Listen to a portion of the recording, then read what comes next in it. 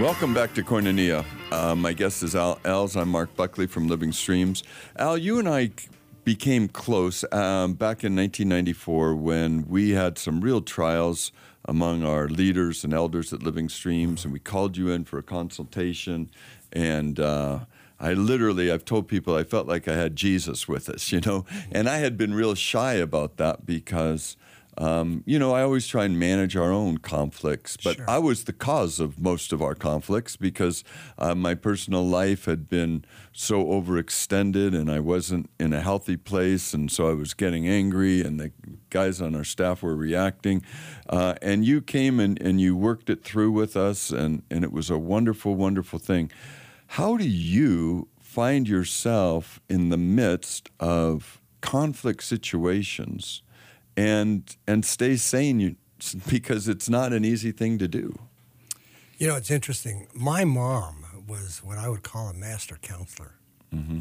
And I think all of us have maybe a parent or a grandmother or grandfather, someone in our life that we kind of emulated and thought was a really, great person who taught us something.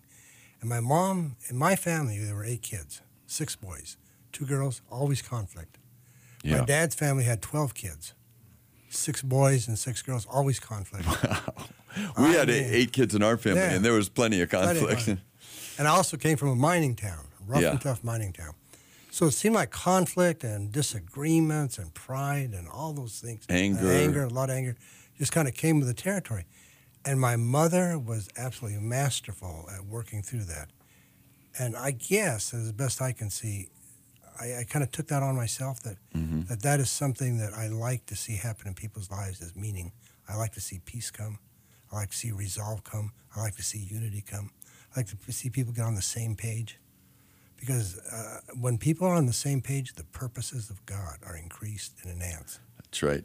That's one of the concepts that finally really got a hold of me from the Experiencing God series that Henry Blackaby did. Mm-hmm. He goes through many of the scriptures like Philippians 2, if there's any comfort in Christ, if there's any fellowship of the Spirit, make my joy complete, be of one mind and one accord.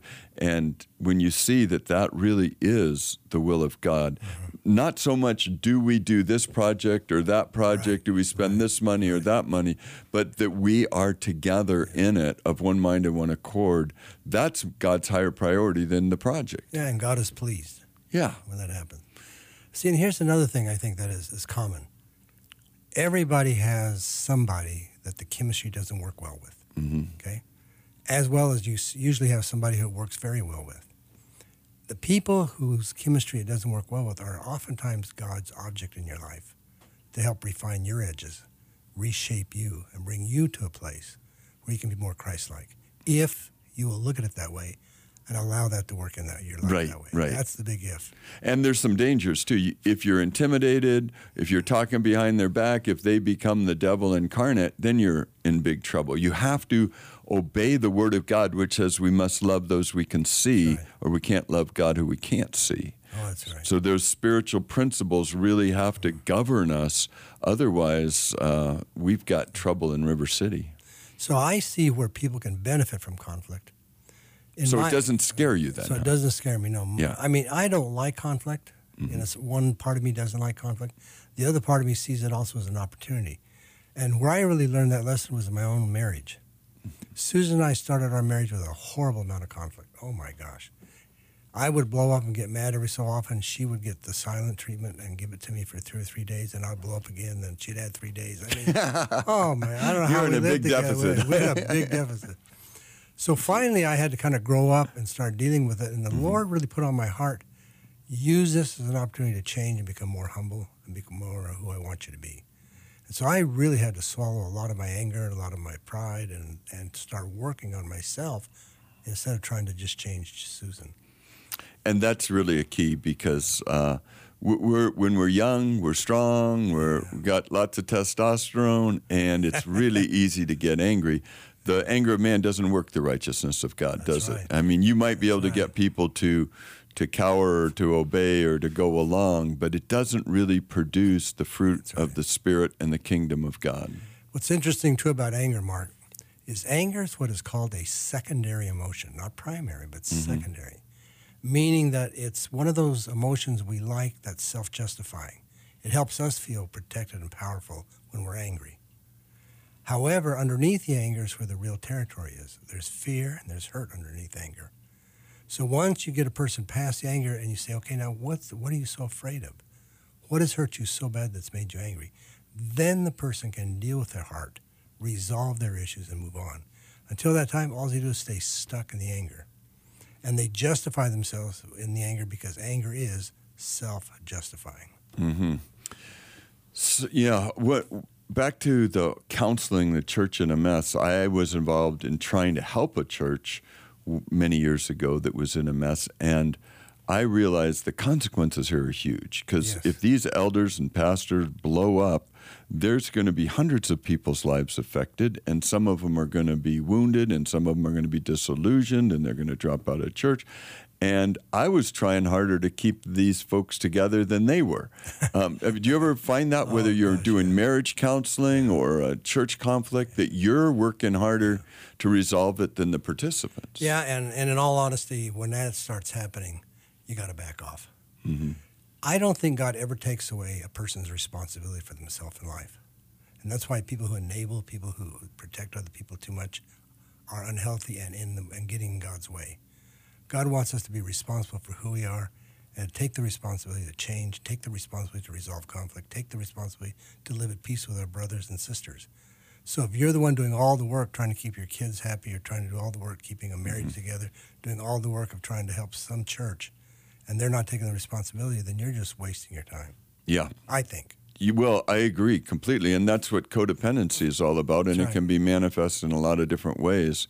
The classic thing I've heard parents say sometimes is, well, if my adult child, who's acting like a child and not an adult, if I was to kick them out, well, they'd be on the streets, they could die, then I'd feel terrible, and therefore I have to save them, I have to rescue them, and I know they're 30 and they should have a job, but they don't. And I've heard this story many a time. What do you say to parents in that situation? The first thing, let me say this. I had to do it in my life. Yeah.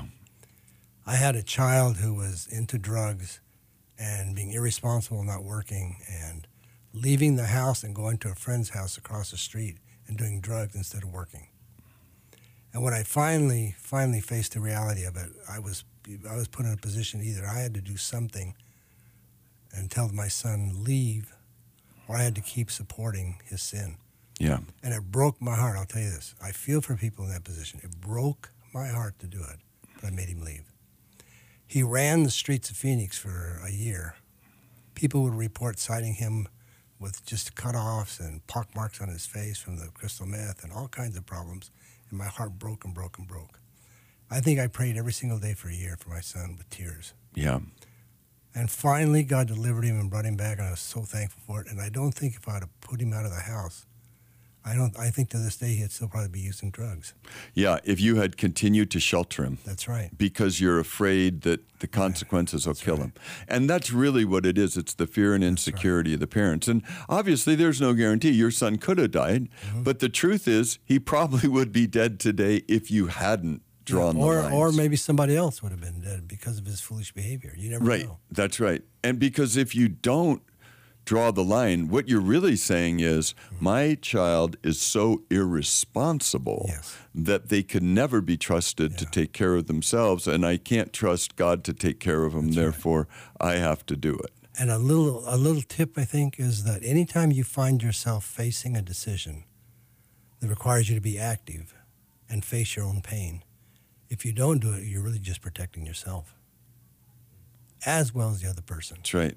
What you're really saying is, I don't want to go through facing the pain in my own heart of doing what's right. Yeah, yeah. And like it says in Psalm 15, who can approach God's holy hill? He who swears to his hurt and does not change. He who swears to his pain. He who faces his pain in life and still does the right thing.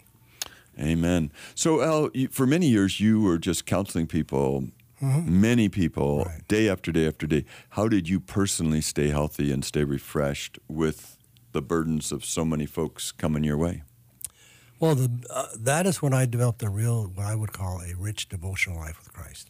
I mean, hands down, that was the thing that sustained me, because I would every morning have a list of all the people I was going to see that day, or people I'd seen the day before or the day before that who bothered me because they were such pain that I carried some of their pain. And I just, and the best thing I can say is I prayed it through. I would sit and pray and tell the Lord everything about it that I thought, and ask His help, and maybe sometimes cry a few tears, sometimes say, Lord, I can't carry this burden. Will you carry it instead? I mean, I had to, for lack of a better word, negotiate with God about people's lives so that I could sustain a ministry living in people's problems. I don't think anybody can live in people's problems very long.